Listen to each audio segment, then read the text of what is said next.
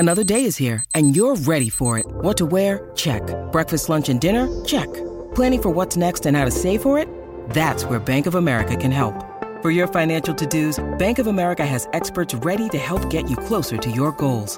Get started at one of our local financial centers or 24/7 in our mobile banking app. Find a location near you at bankofamerica.com/talktous. What would you like the power to do? Mobile banking requires downloading the app and is only available for select devices. Message and data rates may apply. Bank of America N.A., member FDIC. The Texans play Indianapolis in Week 18. Instead of draft implications this year, there's playoff implications. We're going to talk about that and more on this edition of The Bullpen. Stroud to throw the punches away. He floats one wide open, and there he goes. Touchdown for a Texan touchdown.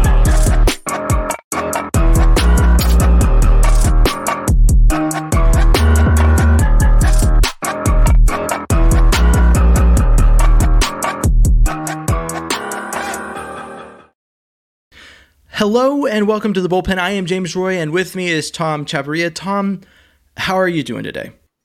I'm doing great. I'm really excited for this upcoming playoff type Texan game. And real quick, shout out to my co-host James. Find you a co-host that will get you some cool Texan swag for Christmas. Awesome gift. Had to rock it. Appreciate you, sir. Let's talk Texans football. Let's do it. And Tom also brought me a J.J. Watt bobblehead from the game that he went to.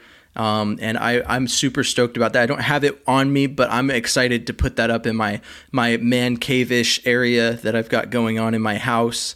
So thank you for that. And Merry Christmas. I don't think we really even touched on Christmas. Merry Christmas and a Happy New Year to all the Texans fans out there. Let's talk Texans football. So this week, it's win or go home. The playoffs start next week, but really the playoffs start this week for the Texans. The Texans play the Indianapolis Colts. There are zero scenarios where they lose and make the playoffs. It's impossible. They can tie and make the playoffs if some things fall the way that you would hope they would.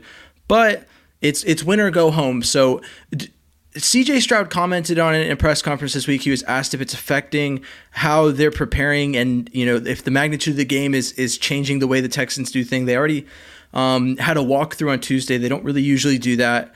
Do you think that as a young team with a lot of core players being young guys that the pressure could be too much? Or do you think that this is like a motivational thing, knowing that like every game from here on out is win or go home? It's really going to be interesting to see how they respond. Obviously, a young team all coming together, young coaching staff, they could treat this as house money and go out there, play free and say, look, nobody had us here. We weren't expected to be any good. Here we are. The sky's the limit from here. Just go out and have fun. That aspect. Or from what I've heard, on Twitter and certain things like that, they could be conducting it as business as usual, really locked in, really focused, really ready to embrace this moment and play a good football game against the Colts. In that press conference you talked about, CJ Stroud made it very clear that this is the same team that faced off against the Colts in week 2. This is night and day, and it's definitely going to be a different outcome this time around. I'm excited to see it. I'm excited to see it too, and I don't think there's a right way to approach it, right? I think that, I take that back. There is a right way, but I don't think there's a cut and dry right way. Like the Texans aren't like, oh, well, if we look at the blueprint, that we have to approach this business as usual because that's what's going to work. There's the understanding that D'Amico has of the chemistry and this locker room is going to affect it. If he thinks that business as usual is the way to handle this, then that's how he's going to handle it. And if he thinks that like trumping it up, creating that pressure for his team is what's going to motivate them, then he'll do that. And from what I've gotten so far, it seems like it's just like, we're here, on to next week. Indianapolis is the target. That's what we're thinking about. And so I will respect whatever D'Amico decides to do in that regard.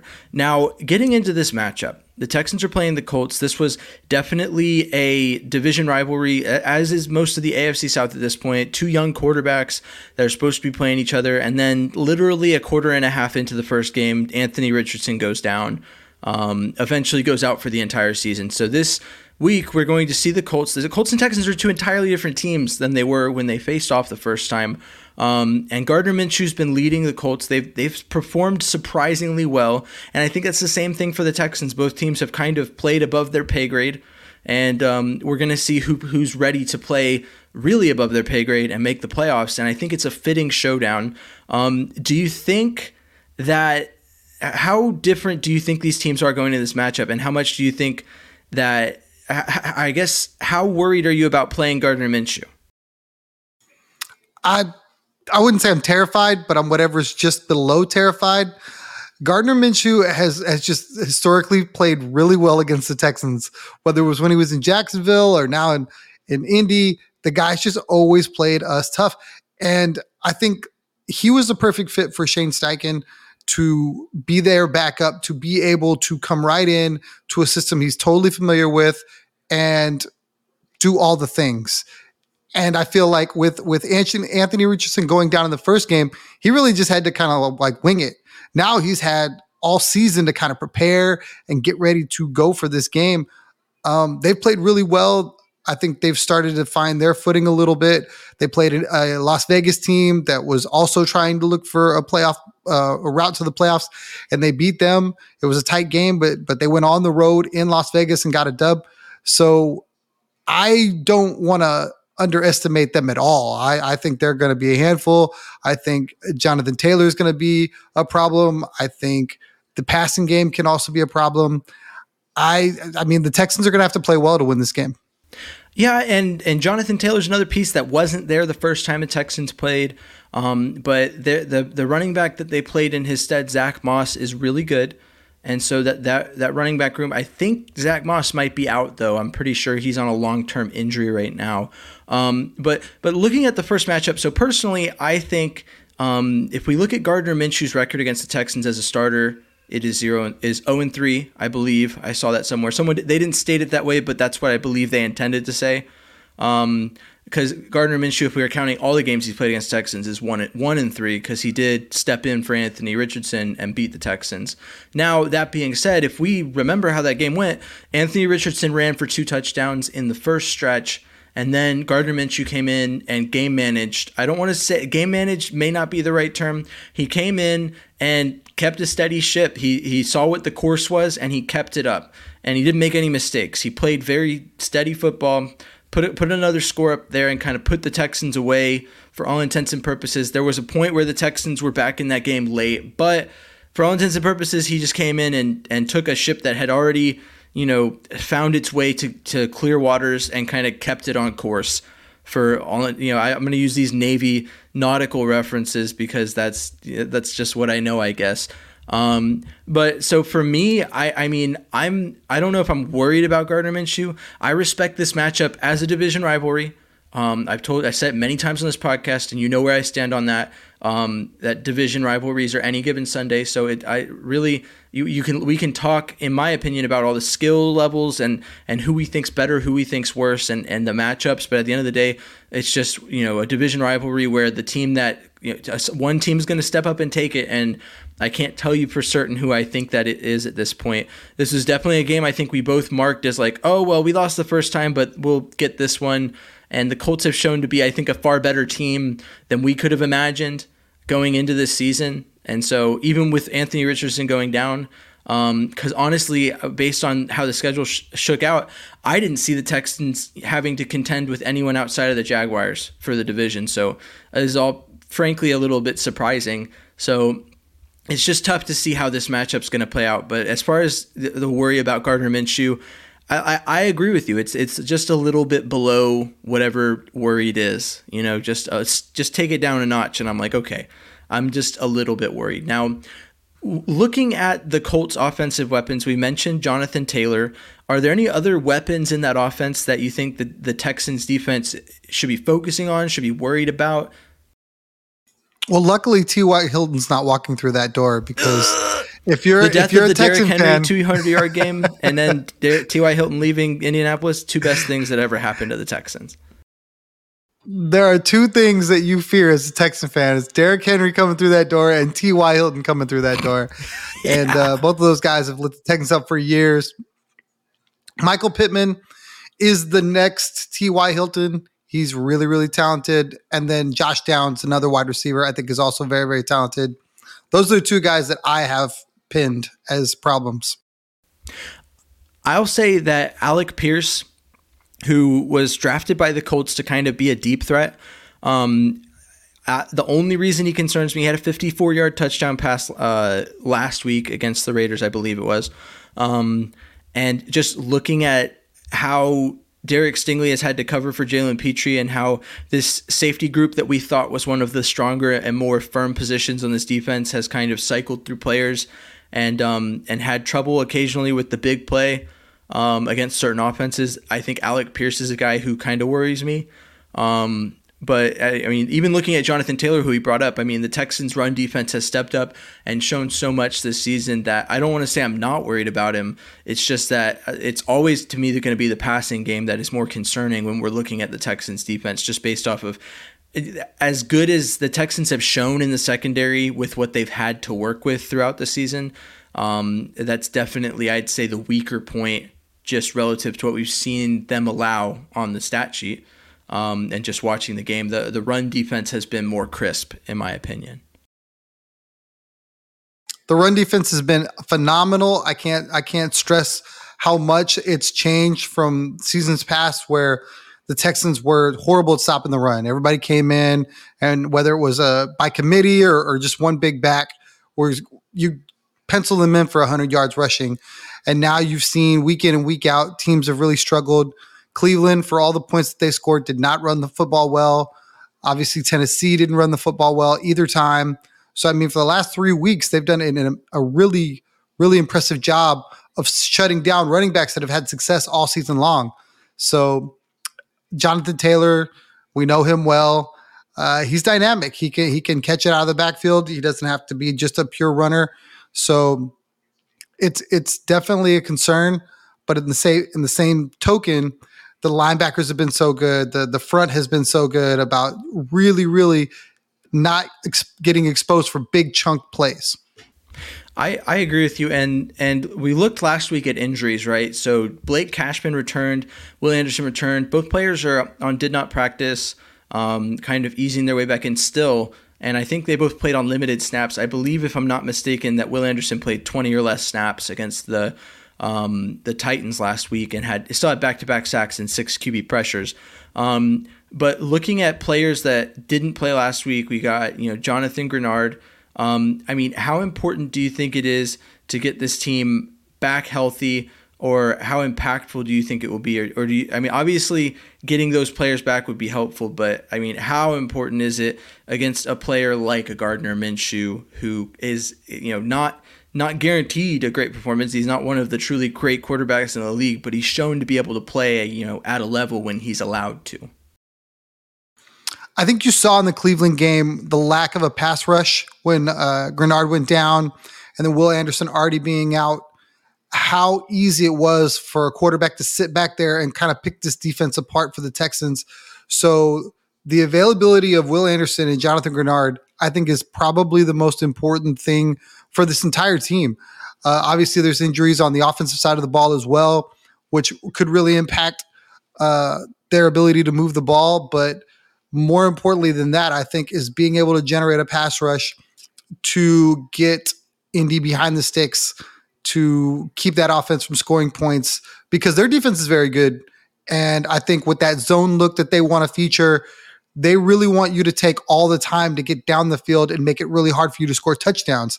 There was a great story, I guess, or clip from NFL Live where Dan Orlovsky, who's a huge CJ Stroud fan, talked up about this matchup, how important CJ Stroud is to this Texan team, because he's going to be able to attack the zone that most quarterbacks really struggle with, being able to hit tight windows, being able to make special plays, extending plays. And he looked at CJ Stroud as a difference maker for this team to be able to score touchdowns where other teams have only been able to score field goals. I agree 100% with what Orlovsky said from the offensive perspective. Now, I think you kind of hinted at it, but my next question was going to be, from the defensive perspective for the Texans, what do you think are the keys to victory, if you will? It's really just about the pass rush. I think that secondary goes as the pass rush goes. When you're able to create the pressure that Will Anderson and Jonathan Grenard can, it speeds up that internal clock for Gardner Minshew to make mistakes, miss targets, not go through his progressions. And it's really, I mean, you saw it last week, the turnover, the strip sack, the strip stack, fumble, touchdown, really kind of put that game out of reach. So if the Texans are able to get something like that, a game-changing turnover, safety, you name it, any one of those things could be the difference in a game like this. Yeah, I agree. Your keys to victory kind of feed into mine. I mean, the pass rush is vital to forcing mistakes. I think my key is definitely turnovers. When this defense has been able to force other teams to make mistakes and get the ball back for the offense, it's been incredibly helpful. It's been especially helpful when CJ Stroud was not available. It's kind of what gave them the game against the Titans the first go around. And so I think that combined with the pass rush, I think that while there are a lot of people that doubt myself included, that don't like to talk about or doubt the next gen stats of the meters per second away from the quarterback at time of throw, or however you want to say it. Those things, the pressure that's put on the quarterback, effective decision making and make a huge difference, even if it doesn't result in a sack. And we've started to see recently the fruits of that pressure show up on the stat sheet with some sacks in recent games. Now, looking to the offensive side of the ball for the Texans, obviously CJ Stroud is a huge key. What do you think relative to the matchup with the Colts defense is going to make the biggest difference outside of CJ Stroud for this offense? With potentially the limited availability of some key members of the receiver group, like Noah Brown and Robert Woods, I think Devin Singletary in the pass game is going to be huge. Obviously, if he can run the ball, if they can run the ball effectively, that's going to be critical as well. But to be able to use him in the screen game, to have little checkdowns to him, or Dalton Schultz, I think that's going to be something, especially attacking that zone, that's going to be available. And if they can exploit it, a chance to really make something out of the defensive front that they're seeing. Where I think if they're trying to press the ball down the field where we're accustomed to them doing, it's going to be really difficult because that zone really doesn't allow for it. Obviously, you can, if you can scheme for it, but I think those kind of plays, the checkdowns to Schultz and Singletary are going to be there, and if they can use those effectively, potentially play action could open up some other things as well. I agree with you, and I'll go a step further to say that this Texans offense has relied very heavily on explosive plays to make the difference down the stretch. And so it's about, with that zone, creating explosive plays that don't require the ball to be pushed down the field. So those, like you said, those screens, those passes behind the line are short, where you set up the receiver to like a Dalton Schultz, like a Devin Singletary, Dameon Pierce, to get into the open field and generate those 15, 20-yard plays where the blocking is just there, or there's just that gap that they need to make it work. I'll also say that Brevin Jordan has shown up in recent games, and throughout the season he's had spurts where it was like, oh yeah, this is the Brevin Jordan that everyone on Twitter made me believe existed when he was drafted. This is the guy, a receiving tight end who's, just capable of getting it done. That touchdown last week, I mean, I believe, if I'm not mistaken, he stepped up and played a lot heavier role with Andrew Beck out.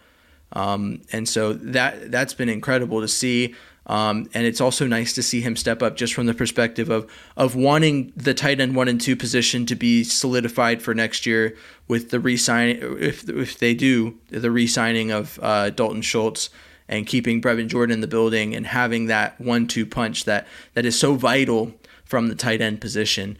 Now, looking to CJ Stroud's plight, you brought it up, the zone scheme. A lot of times Slowick relies on these 2 receiver routes. With Tank Dell out for the season, Nico Collins has had his step up, but you brought up a good point. Robert Woods and Noah Brown may or may not play, and we've had just so many. I feel like we've had this conversation before, but it comes down to this: John Mechie and Xavier Hutchinson are the next men up in that situation. If there was ever the right time for one of those guys to finally have like that game, that we've wanted from them, that we've needed from them. Xavier Hutchinson being Brock Purdy's wide receiver one at Iowa State, having had a couple 1,000-yard seasons at the collegiate level, and having shown wide receiver one ability at that level, and just having not shown it at the next level, just except for in little spurts. John Mechie, who seems like is still coming back from all that has surrounded his early parts of his career. I mean, I hate to ask it again, but like, who of those two do you think is the one to finally step up, if either of them? I feel like if I have to choose one of them, it's got to be Xavier Hutchinson for me. While I do like what I think John Mechie could be further on down the line, I just don't know that the Texans feel he's ready for that sort of workload. You just don't see him get enough reps. You just don't see him get enough snaps. Where Hutchinson, they've like tried to give him that Deebo Samuel look. He's run the jet sweep a little bit. You know, they've had him in a couple different pass plays. I really feel like Hutchinson could be that guy. It's just they've had other guys that were more seasoned, more veteran, and they're trying to bring him on a little slow. And I like his prospects going forward. I just don't know if this season, you know, Hutchinson is going to be asked to do that much. We'll see. I mean, if both of those guys are out, those guys aren't going to have a choice. They are the next men up for sure. I hope that maybe it's just one of them that's asked to step into a larger role, and we get Noah Brown or we get Robert Woods. And that way, at least CJ's got some rapport with some of those guys, because I don't feel they have the connection that, you know, any of the other receivers do, like they should. You know what I mean? It's definitely not Nico. It's definitely not Tank. It's definitely not Noah Brown-esque with the younger guys. I have to agree with you, and to be clear, I think that, but I love John Mechie. I'm not ready to give up on him just because he hasn't shown up this season in the way that Texans fans probably wanted him to. I definitely think that there's a little more grace with Xavier Hutchinson due to the fact that this is his rookie season, and I definitely see a higher ceiling on Xavier Hutchinson at the moment.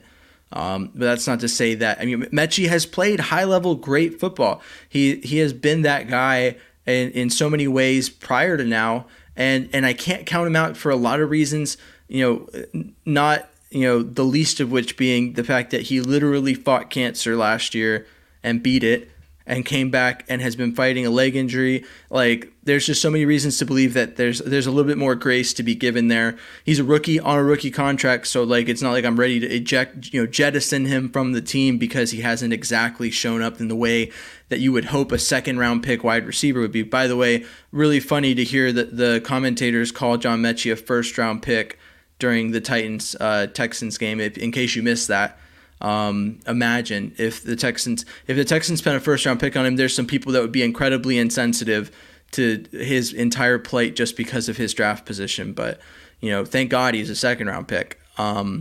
So I agree with you. I think that Xavier Hutchinson's the guy to step up. He's shown a little more this season, and I think that his gadget, kind of Swiss Army knife use in the offense gives him a little more opportunity to show up, whether it's in the run game or in the pass game.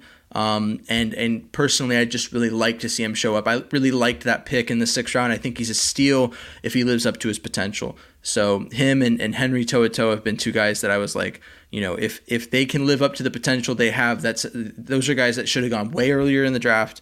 That definitely To'oTo'o to some extent has shown at least flashes of the potential the Texans believe he has throughout this season due to having the opportunity to step up. But Hutchinson has yet to quite show that when he has been given those opportunities. But at this point, do you have any more comments to make on the matchup on the field between the Texans and the Colts before we kind of get into our prediction mode? I'll be very interested to see like the chess game between the two head coaches. Obviously, Indy looked so much better than the Texans week 2. I would like to see D'Amico kind of like fire back a little bit. You know what I mean? I'd like to see Indy try to figure out what Houston's doing and struggle with it that way. I think it's going to be a great game. Saturday can't get here soon enough, and I hope the Texans come out on top. I agree with you. And to speak to the coaching matchup, as much as I love D'Amico, and I believe he is definitely deserving of consideration for Coach of the Year, Shane Steichen is one of those coaches due to what he's done with the Colts. I think him, Kevin Stefanski, and Dan Campbell make it really hard to make D'Amico the consensus candidate for that award. So this is a big moment in that discussion. Not that any of that matters. You and me both know that what matters here is getting the win and getting into the playoffs. But as far as that discussion goes, I think it would go a long way to see D'Amico out-coach Steichen here in this matchup and take away that first-year playoff berth and give it to the Texans. So I'm excited to see that. Now, onward and upward into our prediction mode. I remember not too long ago after the Texans played the Bengals, you and I both said it's going to be really hard to not pick the Texans to win going through the rest of the schedule because of how easy it appeared to be. And I think in some ways we both really heavily disregarded the Jets defense, the Browns defense when we said that. But, those are both games we felt like they could be in based off of what we knew at the time. There was some injuries that happened that definitely didn't help us out along the way. But going into this matchup, I'm interested to see this is going to be my barometer for how concerned you are with, or how much you respect the Colts as a team going into this Week 18 matchup. So I'm interested to see, Tom, who do you think is going to win? What's your score prediction? Well, I haven't gone against the Texans, and I'm not going to start now. So definitely picking the Texans to win this game. I feel like on paper, it's for me. I love the young talent versus the game managing grizzled vet. I love what CJ Stroud can do. I think he's the best player in this game, and that's why I'm picking the Texans. I do think it'll be incredibly close. I feel like it's a 27-24 game. I feel like Gardner's going to have a chance to tie this game, and the defense is going to make a play. I'm not going to steal your storybook ending, but that's just how I see this thing playing out. I feel like both teams are going to be able to score points. I hope I'm wrong. I hope the Texans defense absolutely dominates and it's one-sided and we're, coasting to victory. We just haven't had that all season, so why are we going to get it now? Everything's been nail-biter when it needed to be nail-biter, minus the Titans game, minus the Browns game. So I definitely feel this is going to be a nail-biter. And if you take blood pressure medicine, go ahead and get it in early. Double down on it this week. Whatever you need to do. Double down on it. Whatever your dose is, tell the doctor to triple it. Jeez. Because this is going to be tense. Oh, yeah. No, I agree with you 100% that this is going to be a close matchup. And as much as I'd love to see it, and I really love to see the Texans just make us look really dumb, I'd like to save this segment of the podcast and post it on Twitter after the game and be like, look how dumb these two guys looked talking about this matchup after the Texans beat the Colts 42-3. But I'm going to say what I legitimately think right now, which is that I agree with you. You said 27-24. I'm going with 23-20. I just think that in a matchup like this, as much as I believe in CJ Stroud to produce offense, I think it's been proven time and again that this team's kind of, I don't want to say unevenness or, just, in and out, depending on what point in the game we're at. I think that this very well could be a case where the Texans kind of, jump up and then the Colts make it a good matchup. And then it's kind of like back and forth till the end. And that brings us into the story time. And spoiler alert, Kaimi Fairbairn is going to have a major role in this story time. So let's do it. The Texans is this are not only a team. So you can tweet out his entire name after this game? 100%. No, you know what? I'm not. I'm going to leave that to Patrick Storm. That's his bit. Maybe I might do it. I'll just in the thread, I'll put tweet credit Patrick Storm for his bit. No, but I just have a firm belief that Kaimi Fairbairn is always a key part of a Texans victory whenever the game is close. There's very few games this season where we can say, oh yeah, Kaimi Fairbairn was not included in this in some way. So, obviously the Bucs game is one of those games.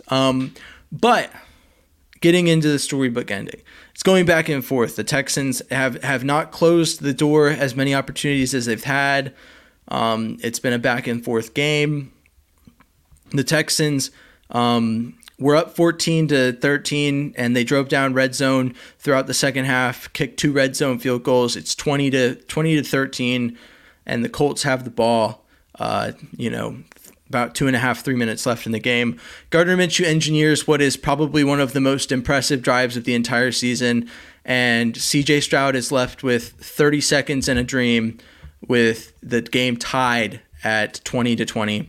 And from the looks of it, first play is a run play. The Texans have a couple timeouts. They're like, the Texans aren't taking this seriously. Bobby Slowick does not know what he's doing. But then, through a string of about 3 or 4 just excellent passes, CJ Stroud takes the Texans from what is their own 20-yard line due to a bad kickoff return to about the 37-yard line and sets the Texans up with 2 seconds left. After having 30 seconds left, they had a timeout. I don't know why they wasted it on a play from Devin Singletary, but either way, that's a question we'll never know the answer to, because Ka'imi Fairbairn sets up on what is approximately, I want to say that's a 54-yard, 55-yard field goal, somewhere in the neighborhood. It's been a while since I played Madden, so I don't have that memorized at the moment. It's a mid-50s field goal. But that's nothing for Ka'imi Fairbairn. He is the man, the myth, the 10th most accurate kicker in NFL history. And he has the accuracy. And unlike Matt Amendola against the Jaguars, he has the leg to make that field goal. But instead of tying it, he wins the game. The Texans go home with the dub, 23-20. And I think personally, correct me if I'm wrong, but this is probably the most realistic storybook ending that I've written all year, because every other one of them requires some weird it's like fan fiction levels of like, this player the fan base really likes scores a touchdown, please let Xavier Hutchinson be it, or something like that. Some player who's never scored a touchdown this season is going to score a touchdown. And so this to me is my most realistic work. But I don't know, Tom, what do you think? I think you immediately lost me on the run play with 30 seconds left from the 20. Like if that happens, honestly, I'm caught up on the Texas-Washington ending where they like threw that check down in the backfield with 15 seconds. So that's where I'm sourcing that from. Just some dumb play call. And then Bobby Slowick will come into the press conference and get asked about it. And he'll be like, well, the play was deeper down the field, but we thought we had a matchup on the line, and we tossed it out, and we thought Devin would get us 10 yards and get out of bounds, and we ended up having to waste a timeout. Something dumb like that. I don't know. Now, if you told me it was play action and he checked to Singletary and Singletary runs for 15 yards and gets out of bounds, I'm like, absolutely, that's great. I'll accept that rewrite. I'll accept that rewrite. That's more realistic. So now with that rewrite, now I'm taking contributions from my co-host for the storybook ending, which is sensible. That is my most realistic storybook ending. Mine featuring Tom Chavarria. You get credits on that storybook ending. I hope it's not how it goes, because that is definitely going to be high stress, high tension all the way. Go ahead and quadruple your blood pressure meds for this one. I'm sitting there watching it in the air, and my heart stops like 4 separate times while I'm watching I'm like, oh, it's like just squeaks right inside the right upright. But that's not part of the storybook ending, because Ka'imi Fairbairn's dead center kind of guy. He likes to make us not stress about it. So we'll see how it goes. But I like that ending because the Texans win. I don't like it from the stress perspective. Now, with that being said, Tom, do you have any final thoughts about this matchup before we bring this episode to a close? The one thought that I have that just blows my mind has nothing to do with this matchup as much as it does with Colin Cowherd and his show, The Herd, and how he talked about the Texans. Credit to the 790 Morning guys, Sean Salisbury, Brian Lalima. They called him out. I didn't see it. I don't watch enough ESPN, but Colin Cowherd gets in front of national media and talks about the Texans as a playoff team, which we love because they're not, but they could be. And it's like, man, they've got weapons. They've got Tank Dell and Nico Collins. Tank Dell's been out for about a month. So for him to make that claim as one of their weapons is just so bad. And Colin Cowherd is a non-ball knowing, money loving guy who will talk sports for the sake of receiving a paycheck. But from what I've noticed from him, he's very wishy-washy. I mean, during the draft, immediately after the Texans drafted Stroud, he was like, the Texans are betting on Stroud and it's not that bad of a bet. And then early in the preseason, he changes his mind to CJ Stroud's a mistake. The Texans should draft Caleb Williams next year, even though they just drafted a quarterback number 2 overall. And just throughout the season, his opinion changes like the weather. It's just whatever he thinks is going to get people to click on his stuff. And I don't have a whole lot of respect for it. But that being said, if he says something positive about the Texans, I will copy and paste it into a video to make the Texans look good. But if he says something bad about them, it's because he's wishy-washy and awful. So, but I know 100% in my heart that he just is not someone who's interested in saying, he doesn't care about his own opinion. He just cares about the money he makes from getting people's attention. So I take what he says with a grain of salt. But on that note, yeah, same. You're like, hey, I agree with that really obnoxious take. It's okay. On that note, thanks for listening.